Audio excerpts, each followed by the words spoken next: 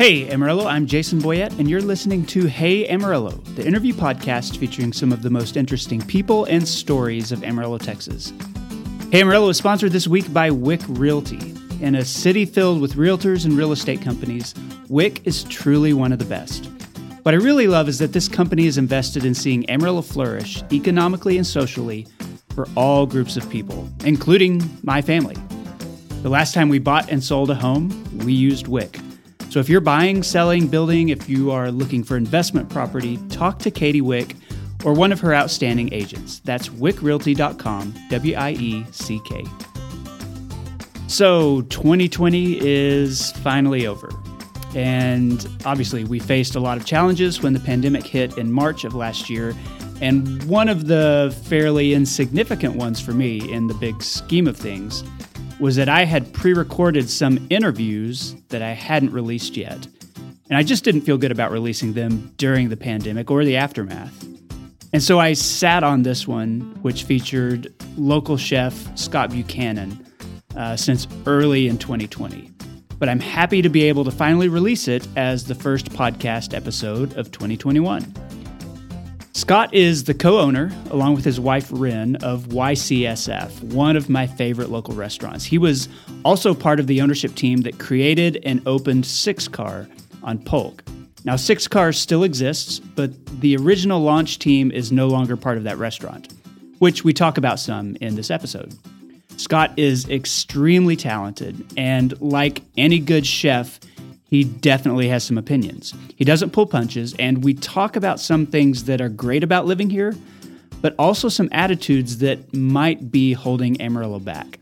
It feels like the kind of introspection we need after a very weird year.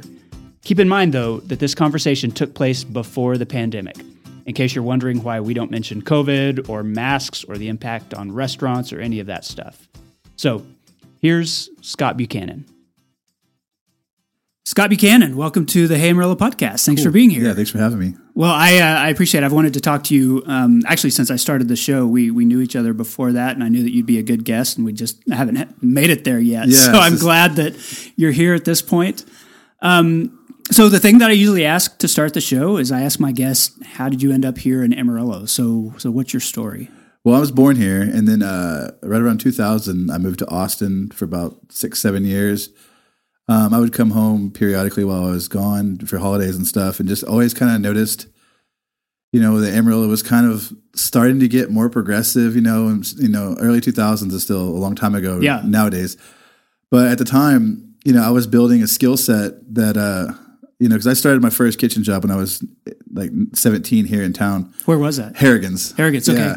And so I started there as a fry cook, a line cook, and something about it. I don't know if it was just the misfits that were in the kitchen. So I just really dug it. So as I moved away, I only worked in restaurants. I was going to school for a web design degree, but that fizzled out because I just didn't like it. Okay. So I was just constantly like going around working at different restaurants in Austin and kind of building a skill set or a repertoire. And then when I decided to leave Austin because I had some roommates that flaked out of me, it was like real sudden. It was like all of a sudden it was like, okay, time to move to a new place. And I was like, I'm just going to move back home. And my thought process was that, everybody gets good at something and then leaves town and takes it somewhere else. And so my thought process was, I've built this skill set. Why don't I try to come back home and try to do something with it? So I came home and was working in various restaurants. And then Ren and I met and started dating. And she was kind of like, you work for all these different restaurants and none of them treat you right. They all bank on your skills and you go in there and get them up and going, and then something happens and you end up leaving. It's just like, why don't we just do our own thing? Yeah.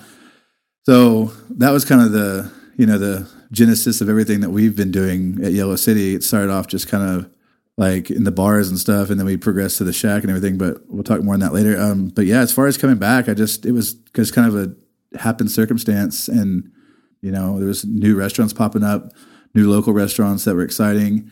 So I just wanted to get in there and be a part of that. Okay. So that was kind of the blueprints for what we're doing now. I want to walk through some of those restaurants here in a second. But before we get to that point, where'd you go to high school here? Emerald High. Okay. Yeah. Were you? Was the kitchen or was cooking? Was that anything that was like on your radar as a teenager or as a kid, or? Well, yeah, I mean, I started at Harrigan's when I was 17, so that was 97. That was, my junior year, probably. I graduated in 99. Okay. But like even before that, I mean, did you help your parents cook food, or? Yeah, I mean, to think about it, if I trace it back far enough, my grandmother is an excellent cook, and we had, we didn't do big, long, drawn-out holidays, but every holiday we were over there, and, I'd help out. And my mom, when I was a kid, my mom was the manager and cook at Seafood Galley back in the day. So that was something she did too then? Yeah, and she, I would go, sometimes if I wanted to get out of going to daycare or something like that, I could, go to work with her and, help bread and fry haddock or help, make the cherry pies or whatever, stuff like that. So it was kind of, I guess, ingrained in me at a young age. But at the time, it was just something I did to get out of going to daycare. Yeah. I didn't think that the long term would be me making this my career. But, I definitely enjoyed it, and I could see once I started working in kitchens professionally, even in the lower level, it was something I liked a lot. Like, I liked the camaraderie. I liked the pace. I liked, feeling like you're creating something. I really enjoyed it. So, I mean, I guess I could say that, the seed was planted when I was a kid, but it didn't fully develop till I was, almost in my 20s. And you mentioned, having the thought process about everybody leaves Amarillo, and you were thinking, well, you were going to come back with the skills that you developed. I mean, was that a thought that you didn't have, until sort of the necessity, your roommates left and it forced you to make some decisions? Or had you thought, I'm going to get out of Amarillo, I'm going to Austin, and I'm going to stay here? I left Austin to go down to, I left Amarillo to go to Austin to pursue music and pursue, just trying to live in a more progressive city and just kind of I think a lot of people that grow up here feel like, that you go to high school here, you go to middle school, grade school, and you always feel like that you're bigger than this city. And some people are like, I'm going to leave town as soon as I can. And a lot of people don't come back. Mm-hmm. But I had that initial feeling too that, I'm bigger than Amarillo. I should be doing something bigger and go somewhere bigger. But the longer you spend in a bigger city, and I can't speak for everybody, but for me personally, it was like, I can see, I definitely like Austin. I love Denver. I love bigger cities I've spent time in. But at the same time, you can kind of respect the flow and, what we have here in Amarillo as far as a great local creative scene, lots of arts, lots of cool restaurants, lots of cool people. And it always felt like it was on the precipice. So when I moved back, it was kind of like I made my decision then, but I can't say that when I was living in Austin and I thought, I'm going to do this for X amount of time and then come back home. Right. But when I got home, I could just see that it was it's kind of like the time is now, and that was, in about 2007. So a lot's changed since then. Yeah. That seems like a really long time ago, just culturally speaking. But you saw it even back then that Amarillo was sort of turning a corner and heading I think I feel like, growing up, I was involved in the punk scene and, I had a venue with a friend of mine. We had a venue out off Buchanan, when I was in high school, we were running a venue, booking bands. So I always knew that Amarillo had a really cool, creative, arts scene, arts and music. So I was always, I would always go to bat for Amarillo as far as having that stuff. Back even before I was around, there was, Circle Jerks coming through here, Black Flag, all kinds of cool bands came through here back in the day because of where we're at geographically. Right. Amarillo being on I-40 where it's at, it's the perfect stopping point for bands on tour. They'll normally have a day off, and then instead of having a day off, they'll pick up a show here. And oftentimes it surprised people how good it'd be. So I saw that at a young age and always knew that, Amarillo was kind of on the precipice of something good, like a sleepy Austin, something like that. That's a good way to put it, a sleepy Austin. Tell me about your education as a chef. I know that seeing the food that you create now has a ton of different influences, a lot of different cultures feeding into it. So tell me how that sort of developed. Was it all just in working in various kitchens and with various people? So it's a kind of a mixed bag. It's due to the people I've worked with and techniques I've learned directly under people. But also, I would get off work, and I still do this, go home and, just smash cookbooks all the time. Just constantly trying to grow. And, you're only as good as the last plate of food you put out. So I've had that in the back of my head for, a decade, thinking that I could constantly grow. And where I'm at now, well, even though I love the skill set I have, I'm still constantly, looking to chefs that I'm friends with or that we travel to go eat at and see things where I'm like, well, they're killing it in this respect, and I'm not quite there yet. So I've always like I said, it's a mixture of my resume and also just my hunger to kind of grow and strive and be as good as I can. Okay. So before you and Ren started YCSF, tell me some of the places in Amarillo where you worked once you came back here. I came back and I feel like I bounced. There's some places that are kind of foggy to me, but I know that Basil Docs, which is now 575, I came in there and kind of revamped a lot of stuff. They had a really cool, like I liked Brian and everything he was doing, and like, you know, because he that's a concept he brought back from Denver, you know? So I was there at a time where I think they were still kind of finding themselves. So I came in and helped Brian, you know, with some tweaks on the dough, some tweaks on some salad dressings and stuff like that, and became kitchen manager over there. But I think where I was as a person, I was still kind of you know, I think I rubbed people the wrong way still at that time because I was, you know, I was a kind of a punk kid still figuring out adulthood and stuff like that. Yeah, definitely. Like my skill set was definitely exceeding most people that were there, but I think I could have been a little bit more like humble about it and stuff like that if I really want to look inwards on it. But definitely Basil Docs 575, that was a place I was at for a little while. I came in and stepped in at Sava, which was like a nightmare. Sava's the place that sort of went viral because of the note that was that the owner? The thing about this guy, and I don't want to, you know, drag this out too long, about people can go back and Google the Sava note you can see it. So. Yeah, but he's kind of like I needed a job. I was in a transitional period. But that's the last place that I worked where I was like, I worked for somebody else. Like after Rin and I were together at that point, and she's like, you know, this is the last place you're going to work. You know, she was a big proponent for starting our own thing and everything like that. So after that, it was like, you know, we started doing like, you know, you'd seen the taco guy and the Diana's guy out at the bars and stuff. Sure. So we're like, we'll just do that. And so we start cooking. We were in an apartment at this time, and we started cooking everything there and trying to go out on weekend nights to the bars and try to sell stuff. And, you know, ran into trouble with the health department, like, and we're chatting with them. We're like, we're going to get a food truck. And at the time, this is like a no-go. You know, there was food trucks in town, but they were all around the boulevard. They were unlicensed. Yeah, there wasn't really even a system for doing a lot of that stuff. I mean, there was in other parts of Texas. You'd think it'd be, you know, kind of like a standard vocabulary for all the different cities in Texas. Just hadn't come to Amarillo yet. No, and they weren't about it at all. So we met with a lot of resistance there, and then just by happenstance, man, we were driving around one day and saw where the shack was at. I think it was the Rio Grande Grill at the time. We saw, I think Ren saw she saw somewhere that he was trying to sell it. So we went there and talked to him and ended up picking up that place. But we initially wanted to do a food truck, but the city was fighting us so hard on it that we just got that place and we just called it our food truck without wheels and kind of tried to start doing what we wanted to do there. And we had no idea how it would turn out. You know, we were just kind of like just going with it, you know. So tell me about the response to it. Initially, we opened up on a 420. What year was that? So 13. Okay.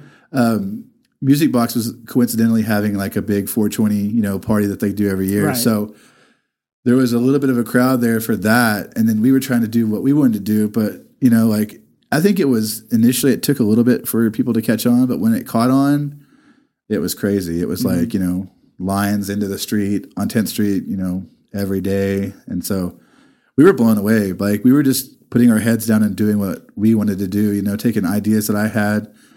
And then, you know, with Ren helping out with the marketing, that's really what made the brand, is her like guerrilla style kind of punk rock attitude of how we marketed ourselves and just being out there. And you're really using social media as a tool. Yeah. That was like, and that was still pretty early. Yeah. A lot of restaurants use Instagram and stuff like that. Yeah. Like we were getting hit up, you know, when everybody figured out that we were there, Cumulus came by, all the different radio stations came by. Everybody's like, you need radio spots. And we're like, or you need commercials. And we're like, no, we're just going to depend on social media because they've been working so far. And now that's become, you know, the cornerstone of any local business trying to market themselves, because it can be free and you can pay a little bit to boost posts and stuff. But back then it was just tooth and nail. We were just grinding at it and coming up with ways to brand ourselves in a way that let people know like what we are, what we're trying to do, at the same time just being really focused and trying to deliver what we promised. But at the same time, your menu was, I think, pretty unique. Yeah. Because you were doing stuff in Amarillo, whether it was Korean-style tacos or, a Cubano or something like that nobody else was doing. Right. And I think that goes to the fact that, I've been in Austin for 7 years. Rin had left town and moved to Houston and Galveston area for years. And then we both came back and we're like, when we talked about what we wanted to do, it was like, she's like, you've worked at all these places, you have all these styles and tricks in your bag, and it's like, what do you want to do? And so I would try to think about, it's like a mixture of dishes that I've had across the nation that I really liked and thought I could do better or put my own twist on, or things that we were just trying to try something new. And like you said, try to offer things that this town hadn't really seen, and if they had seen it but they hadn't seen it done properly, or doing Asian dishes and really paying homage to doing them. I can't say I do them fully traditional, but going as far as I can to do it, to respect the culture while still making it my own. And that's what that's the ethos of what we're still doing to this day. And people responded to it. I mean, you were selling out, and there were lines and all kinds of stuff just to pick something up and eat it in your car, Yeah. And it became we created a whole counterculture with the Shack of just people spending their lunch breaks or their off days with us, sitting in line, sometimes for an hour just to get food and just to go sit at Elwood Park and eat it or eat it in the car. And so that really spoke to us as far as we're doing something right, and that we just segued all that inertia into something with the bigger when we moved into the brick and mortar. So with that decision, I did want to ask about one element of it, knowing that you came from, you'd worked at some higher end restaurants, some places where you're not just focused on the taste of the food, but you're plating it, and there's an appearance element and the presentation. And then at YCSF, you're handing it to somebody to take to their car or to carry to work or something like that. I mean, was there a part of that you had to, I guess, let go of some aspect and say, this is how it's going to be. It's not going to be as pretty as I want it to be. Yeah, for sure. 100%. There was a big, part of my heart that kind of got left out because another restaurant I'd worked here in town, I opened it as kind of the sous chef, was Kushiyama, and it was kind of short lived, but worked for Richard Shin, who's a Michelin starred chef. He's worked in Vegas and, Shanghai and everywhere. And I learned a lot of stuff from him as far as also aspects of plating and stuff like that. He was a real big minimalist, whereas I'm kind of the opposite of that. Okay. I'm let's hit him with it. He would be real subtle with it, but I learned a lot of restraint from him, put a lot of pow into something, but at the same time, make it really clean and nice looking. And it's kind of unassuming. So when you dig into it, that it'd be an explosion of flavor.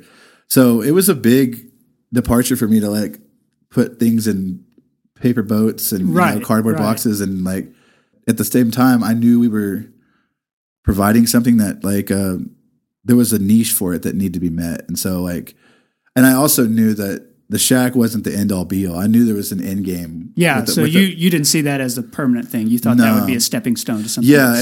And if we wanted to do whatever we could to introduce people to our flavors and to our style of cooking and what we wanted to do. And so honestly, if I look back on it, it was probably a good thing to happen right then, because instead of being focused on outlandish plating designs or, squirt bottles everywhere and this and that, I was really focused on putting the flavor inside. That's what really mattered. So in a way, where we're at now with what I do with my food is it's kind of I had to design it from the inside out and focus on, if you're building a car and you want to put a really good engine in it and then figure out, the body modifications after that. That's kind of what we did as far as just figuring out how to make it the best it can be going out in a paper boat.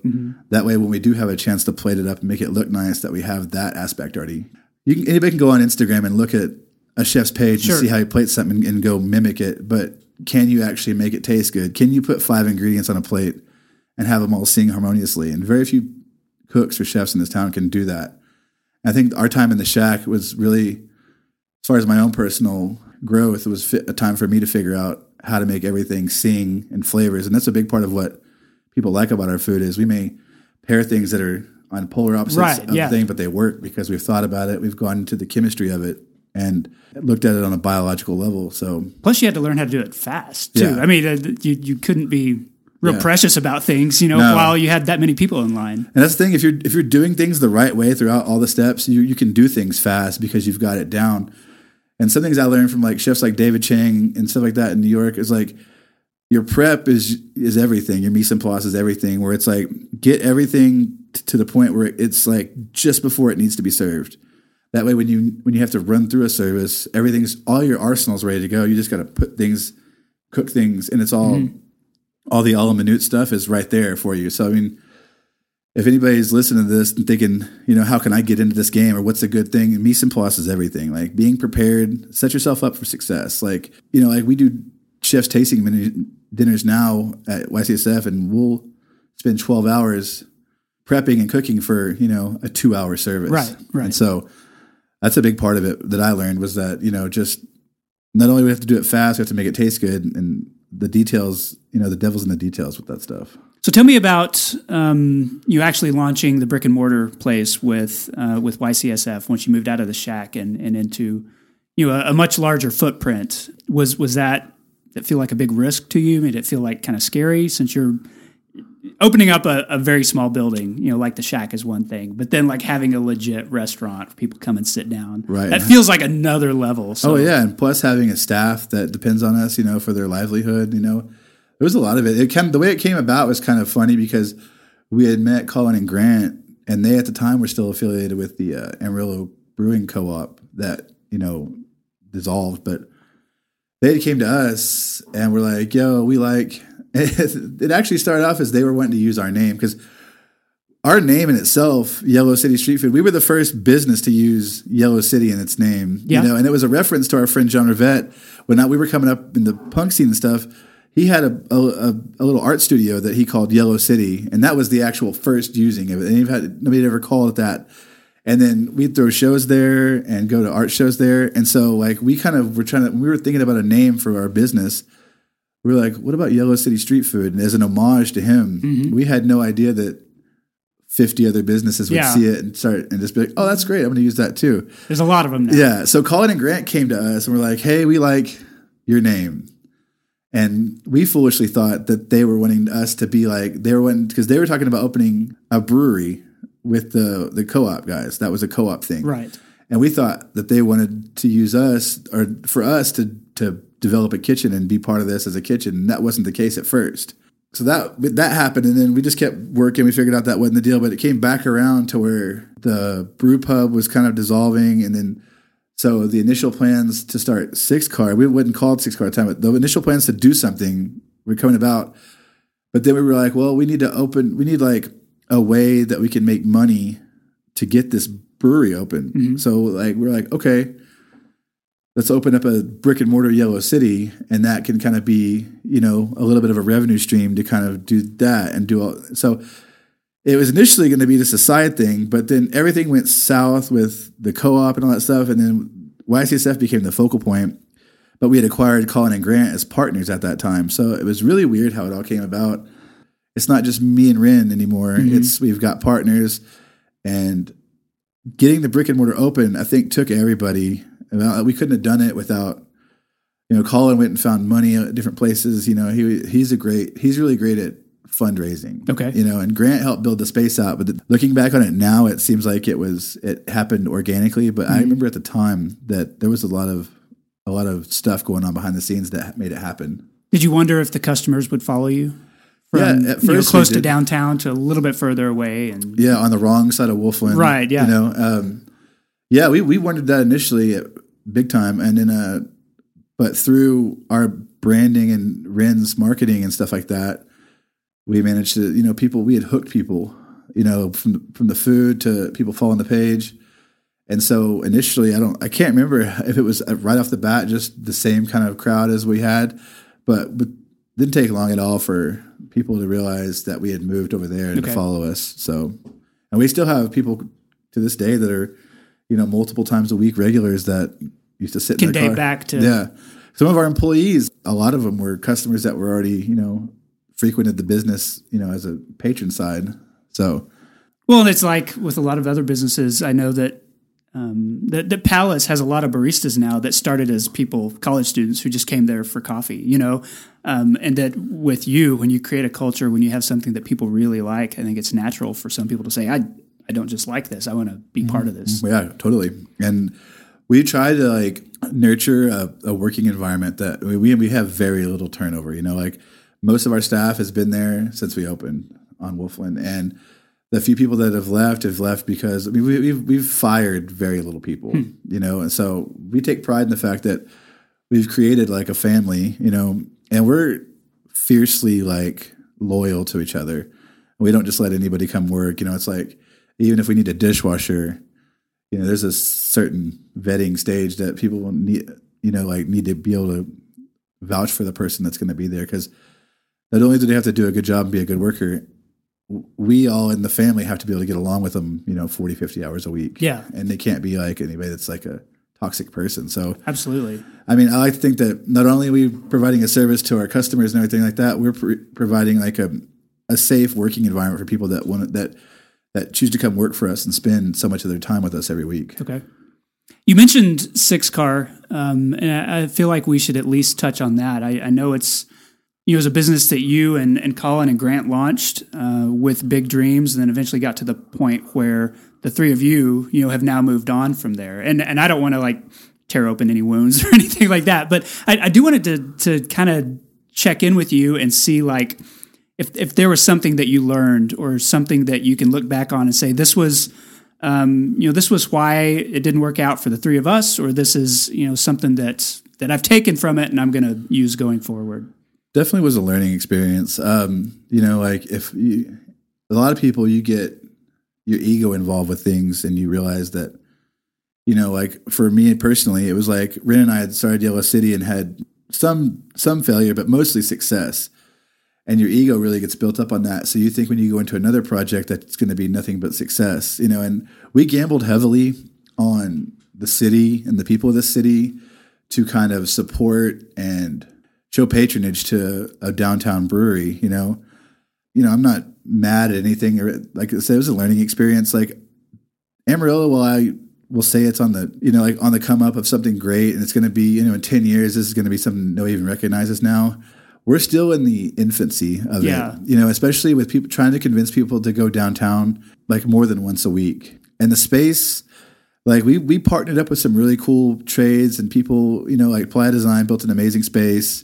And we had some really cool people involved with the project, but to raise the money for the kind of how big the project was, I mean, starting off with a 2-tenant building where we have to go share a building with Crush, which that seems kind of, you know, doesn't really make sense, you know. A brew pub and a wine bar, you know, splitting the... Yeah, and when the plans for Six Car came about, I thought Six Car was going to be kind of my opus for, you know, what I wanted to do was highbrow pub food from around the world. Okay.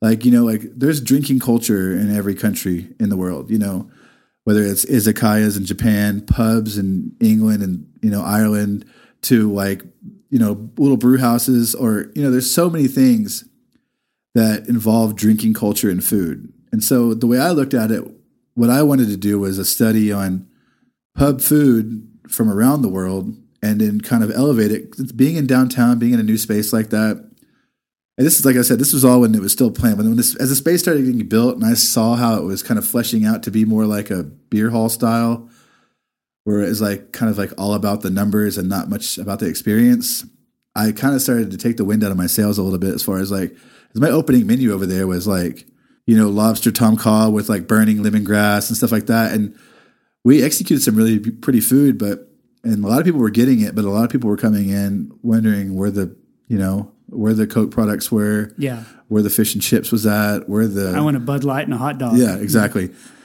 And, you know, Colin and myself, we thought that Six Car was a no-brainer. We thought we'd be fighting people away with sticks just until we opened the doors and let them flood in. But, you know, the fever wasn't there. And so, you know, at the end of the day, I was happy to be able to walk away from Six Car, you know, kind of like injury-free financial wise. But looking back on it, I can see the mistakes and the missteps that we made as far as like budgeting and how we came in. And also a project that big, you know, one of the first new buildings downtown in like 40 years. Oh, yeah. And high profile. You know, it was definitely a learning experience, but if I had to take anything from it that would apply in the future, would be like, you know, don't open a business with a ton of partners that you don't know, that you haven't sat down and met face to face, who don't know you.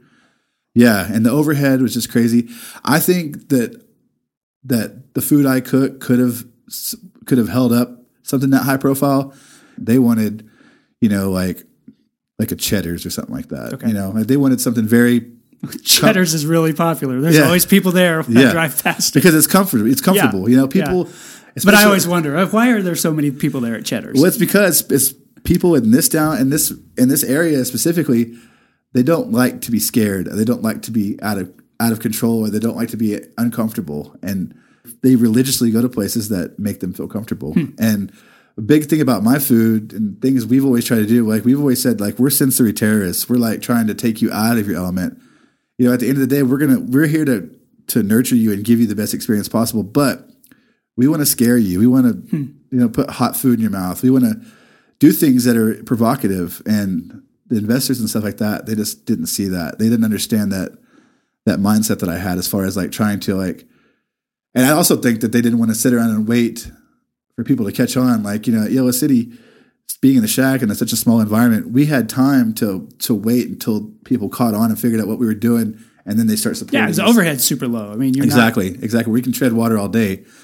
But in a business like Six Car, trying to make them understand it's going to take a year for people to come around, a year and a half, 2 years, people come around and be like, okay, because, a big part of our reviews at Six Car are people that were traveling that stopped in and, they're from bigger cities and bigger markets. So they know exactly what we're trying to do and they get it and they like provocative food. But for the people that live in the city and people that kind of, were kind of customers, they didn't get it yet. I want to switch gears a little bit and ask you about DJing, because I know that's something else that you kind of do on the side. And I, for a while you were a chef at running 2 different restaurants and still finding time to do that occasionally on a weekend. What role does that play, like in your personal life, your balance, all that kind of stuff? Well, I was in bands growing up, like in hardcore bands and bands that would occasionally tour, in the late 90s. And then, like I said, I moved to Austin for music and I started DJing in 98, got my own stuff and started figuring it out. And that was really a craft like when I lived in Austin, aside from work, I spent a lot of time by myself because when I moved to Austin, I had a lot of friends from Amarillo who had moved to Austin. It seemed like every time I went to go hang out anywhere, all I was doing was hanging out with a bunch of Amarillo people in Austin. So I kind of broke away and started living with some guys that were going to UT and just started hanging out with people and immersing myself in Austin. And so I really started perfecting my craft as a DJ there. It's just something that would always be kind of like on the back burner for me to do in my off time, to be creative and stuff like that. And then when I moved back here, I just kept it going. And then, you play a lot in town here and there, but still try to tour like once a year. And so it's just, two-sided coin. It's just like, while I have everything going on food-wise and restaurant-wise, the DJing is still an outlet for me to be creative and do something that's just kind of me, like in the business and everything like that, you have to depend on so many people to make everything come together. Right. But when you're DJing, it's just you. It's just you, and it can succeed or fail in your hands. So I guess I kind of like that aspect of it. Getting out, getting to travel with it and tour with it. I don't get to do as much as I want because of just how busy we are. But the times that Ren and I can get away and hit the road and go play some shows and with friends of ours from LA or the East Coast, it's always fun. So it's just something that it's as big a part of me as cooking is. So it's like it's not going to go anywhere. I just don't have the time that I want to devote to it all the time. So it's become a hobby. But but it's something that like I said, it's another creative outlet for me. A lot of people are like, "How do you find time to do all this stuff?" Well, when I don't find time to do all this stuff, I'll be dead. So so I just try to stay busy. Like between work and family and then the music, it all keeps me like happy to be, constantly like vibrating in that kind of frequency. You've talked about how Amarillo was growing. You saw that turn toward a little bit more progressive culture, 15 years ago. Where do you think we are now, and where do you think we're going? Do you feel like we're still making good progress in that direction? I do. I think Amarillo, if I was speaking about the city itself, I think there's a ton of people here doing a ton of cool stuff. There's a ton of great bands. There's a ton of great bars / venues that are supportive of stuff like that. and there's friends of ours, like we've made a lot of friends in different local businesses that are all trying to push the city forward. I think that the thing that Amarillo fights with the most is Amarillo. I think it's Siamese twins that don't like each other. Okay. That's kind of how I look at the city, because for everybody that's trying to do something good and do something like progressive, there's that many people that are trying to keep it the small town mentality, okay. Like it's like one twin's trying to pull the other twin forward and the other one's trying to stand its ground and not get shoved in a direction. Exactly. It's like you may have somebody that's trying to do this and go and be progressive, but their parents are the antithesis of that. It's like, and I think it's a big gap in the age thing. Like, and I think the current political environment's kind of like has brought a lot more of that stuff to the forefront. But I feel like the city here, a lot of people in the city, they want it to be a small town still, and they're older people and stuff like that. But I think we should, I can't believe we haven't, I think we're in talks to like revamp the Civic Center, but nobody wants to pay for it. Nothing good like I was downtown for the whole year with 6 cars, seeing the ballpark get built, seeing metered parking come and play. And, people are just out, they're freaked out about it. So we're all of us that have lived in bigger cities and are waiting for Amarillo to catch up and be like that.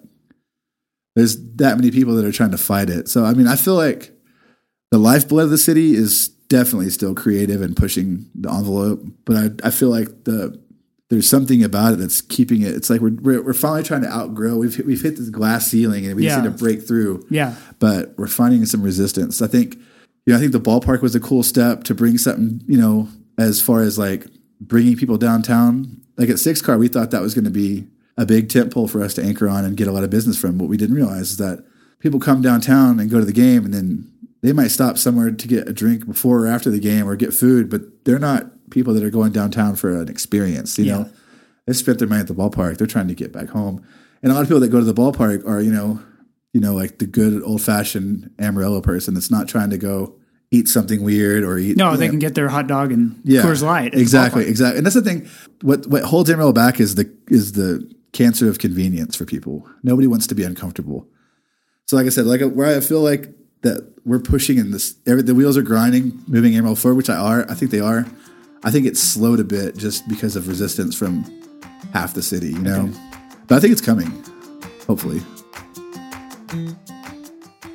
This episode is sponsored by Terra Accounting and Consulting. I own my own business, and let me tell you, it's not for the faint of heart, especially after a year like last one. Wearing multiple hats like I do, like most entrepreneurs do, can be a recipe for burnout. So anytime I can outsource stuff beyond my expertise, that's a good decision. Terra Accounting and Consulting understands this. They're a CPA firm built for doers like me. They help business owners build financial strategies that pave the way toward increased profitability and personal financial growth.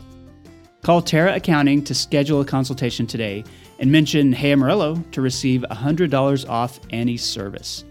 When it comes to accounting, payroll, bookkeeping, and tax prep, consider it done with Terra Accounting and Consulting. Okay, we're back with Scott Buchanan. Scott, this is the part I call 8 Straight. 8 Straight is sponsored every week by Panhandle Plains Historical Museum and Canyon on the WT campus. It's the largest history museum in Texas, and its collection includes at least 8 fossils discovered in Palo Duro Canyon, including land turtles, saber-toothed cats, and a palm leaf. Learn more at panhandleplains.org. Okay. Okay, so the first one, other than your own, what's your favorite Amarillo restaurant? Okay. Or is that hard because so many of your friends are chefs? Well, what's funny is whenever Ren and I eat in our off time, we don't cook at home enough because we're always cooking for other people. Right. So we do eat out a fair amount.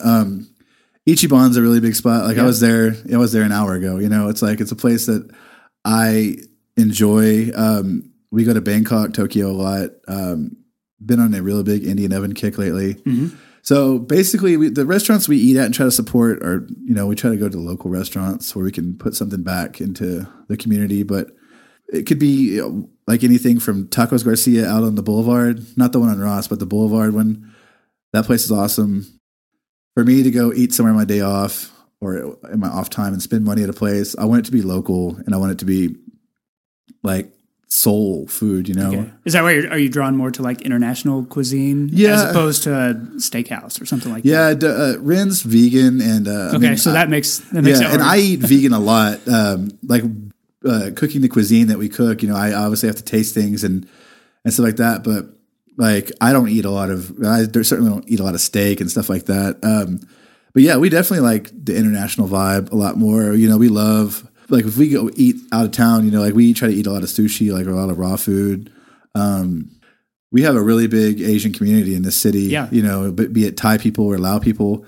There's all kinds of hidden gems. You know, if you ask 10 people, they'll give you 20 different restaurants you've never heard of that are in some, like, you know, 150, 200 square foot place way out in the boulevard or out by the airport or something.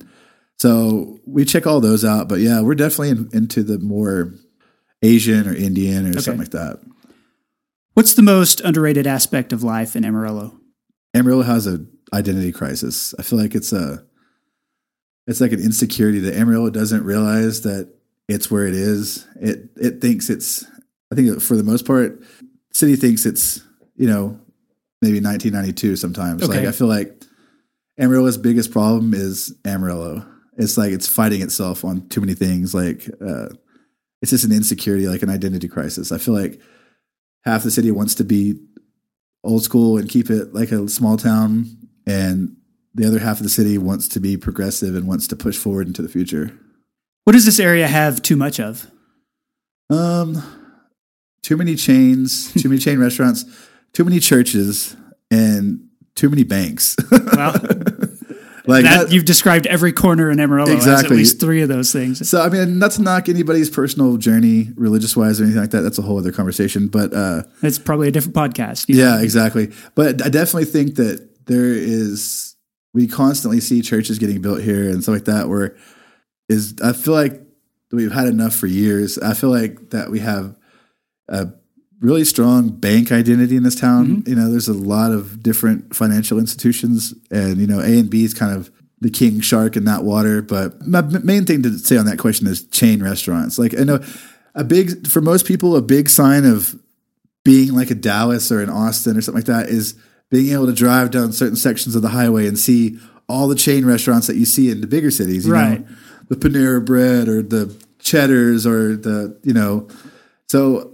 And I get it. I think those are a necessary evil. I think those chains have to see commodity in Amarillo to come here. Mm-hmm. And I think that brings other things here. So it's kind of like a means to an end kind of thing. I don't think you get to be, you know, a 500,000 population without bringing in all those chains. But I definitely would like to see people support local stuff more. Oh, absolutely. What does this area not have enough of? I think there could always be more local businesses, you know, like we just recently lost a favorite local business of ours just because of just negligence, I think. I mean, but I definitely think there could be more community driven stuff, more local business I want to see more local businesses that are doing what we do, like putting their money where their mouth is and really delivering what they're trying to bring. Like, there's a lot of places in town, restaurants and otherwise, that sell you on a concept, and when you get there and you experience what they're offering, it's subpar. Yeah, execution's not quite. That's a big thing of what we've always prided ourselves on, is like faithful execution of what we're trying to. Okay. Yeah, like just like if we're telling you that we're bringing something, it's going to be that, and it's going to exceed expectations rather than, you know, not exceed them. How do you describe Amarillo to people outside the area? Since being back and, you know, like raising a family here and stuff like that, Amarillo definitely has perks as far as like you can get into a house, you can buy a house for, you know, a fraction of what it would cost you in Austin, or for us opening a business like we've opened, you know, it'd be at Yellow City or even opening Six Car. We've opened those businesses and maintained those businesses at a fraction of what it would cost in a downtown market like Dallas or Austin. So what I try to tell people is that, you know, like you can live here and afford like a really decent like lifestyle. And we're close enough to things where you can travel and do a lot of stuff. And I don't necessarily want people to think that, okay, Amarillo is subpar because you can do so much here, but you have to travel to do this or X or Y. I think while we're waiting for Amarillo to kind of catch up with the rest of Texas or the rest of the United States, I definitely think it's a place that it's sleepy enough here to where you can raise a family. You can, and I know this is a thing that people always say that like, oh, it's a great place to raise your kids. And without being corny, like I think there's some validity to that statement. Yeah. I think it's definitely a place like you can open a business, you can do something local, and you can start it for a fraction of the price and maintain it for a fraction of the price. Like when I have friends come through here, like, you know, like I book shows and have bands come through here or DJs come through here, and they're always so surprised when they get here because they drive in, they're like, okay, they don't know much about Amarillo, but when they're here for a day and they're getting ready to go to the next stop, they're always so stoked on what they experienced here. Yeah. Because it's like if you look at Amarillo from a wide angle shot, it doesn't look like much, but when you really get inside and see the minutia and all the details and the people, the lifeblood of this place is the people. And that's kind of what I try to explain to people is that it's really a sum of all its parts. I think that's the best way I would describe it. Okay. We talked about steakhouses, and this is a question or a form of this question I ask every guest. So I'm interested in your answer. When was the last time you went to the Big Texan? I haven't eaten at the Big Texan since a birthday I probably had when I was like maybe 15 or something like that. Okay. A long time. We were at the Big Texan recently because the Rickmobile was there and we were trying to catch up on all that stuff. But obviously Ren's not going to go. There's not a lot of vegan options. No, definitely not. But I do respect the Big Texan for their marketing. Like we've gone on tours, music tours, and you can start seeing the billboards for Big Texan. Oh yeah, just right outside California. Yep. And it's crazy. So I get what it is, and it's kind of like the Cadillac Ranch. It's something that, like I touched on before, where we're at geographically, passing through I-40. A while back, there's the Big Texan and Cadillac Ranch. That's the only reason people stop here. Yeah, and those are on opposite sides of town. Yeah. So what I think that has been awesome is that not just us, but a lot of people have started creating more destination spots for people, because that's a big part of the market here isn't just appealing to the locals. That's the first battle. But I think the second thing is having something that's substantial enough to where people are stopping on their way somewhere else. Right. They're like making a destination. We've had people come through all the time. They're like, I was leaving California, locked in vegan restaurants on I-40 and I put you guys on my GPS in California and drove straight here. And it's like, it's cool. Like people come through and they're blown away by what we're offering, but as far as Big Texan goes, I respect it being a landmark and stuff like that. And being in business as long as they have, there's something commendable doing to that. Something right. Yeah. I don't have a problem with it. We just don't ever go out there. Okay. What's your favorite local coffee shop? It was Evocation. Yeah. Rest in peace. Rest in peace. Yeah. And there was a time, it's a funny story about Evocation was that whenever Roman first got accepted to law school in Yale, Colin got wind that they were possibly going to sell the business. And so Six Car was going to buy it. Six Car made an offer. Yeah. We were going to buy Evocation, and we thought it would be, because at the time Six Car was underperforming, and we thought Evo's successful and it could be something we could bring in and we could take over the Coulter spot. Mm-hmm. And also we were going to turn the upstairs pub into during the day downtown people could come and get the Evo coffee, and it's like that. The investors shot it down. And I think that if we would have gotten it, it'd still be around to this day. Even if I wasn't a part of Six Car would be, Evocation would still be a thing. And so we were devastated to lose that. But, like that being said, we've been big supporters and friends with Jason at 806 for years. I DJ'd the first Thursday at the 806 when it first opened. So yeah, long time. That's a long time. And so we love 806 and we've always continued to support them. And now, with Evo being closed, we can just focus on, having 806 coffee at the restaurant, because we do on brunch on Saturdays, we always have local coffee. And so we're going to segue over to having, them, but definitely Evocation and 806 have been, great coffee shops in this town. Okay. And last question here. What's your favorite Amarillo neighborhood? Driving through, I love the history and the architecture of the Wolfland neighborhood. Yeah. But I grew up, I grew up over off of Fannin and 58th. I grew up in South Georgia and Fannin and in Amarillo High. So it's like, I love a lot of Amarillo neighborhoods. I drive through the neighborhoods. Like I don't take main streets everywhere. I cut through neighborhoods a lot when I drive. So I can't really say that I have a favorite. I love you know, the neighborhood right outside downtown, you know, the red brick neighborhoods. Sure, and then, you know, but I also got love for over there in the South Georgia district because I grew up there, you know. Okay. So Scott, that concludes the 8 straight questions. I like to close by asking my guests to endorse something related to the area. So like, what's one thing that you would want listeners to know about or to experience? And it's, you know, it's wide open, whatever you want. If somebody was going to take a snapshot of what there is to do here, what you should do if you had a limited amount of time here, I think you should definitely see a show, check out some bands, check out some DJs. We have a really great skateboarding scene here with a group called Cold Cuts that is, a big family of people as far as like keeping kids on their skateboard at the skate park or amongst people that are like doing the same thing, keeping kids out of trouble. So, I mean, really, that's what I would just say. Focus on the arts, the music, and definitely skateboarding. Cool. Scott Buchanan, thanks so much for being on the show. Thanks appreciate for having it. Me, man. Appreciate it. It was a good time. And that concludes the episode. Thanks to Scott for the original interview and for being patient while I sat on it for nearly a year. The Diablo Shrimp Tacos at YCSF are amazing, so go get those. I also want to say thanks to Panhandle Plains Historical Museum, Wick Realty, and Terra Accounting and Consulting for sponsoring the show. And thank you for listening all last year. Thanks for listening this year to all one of our episodes.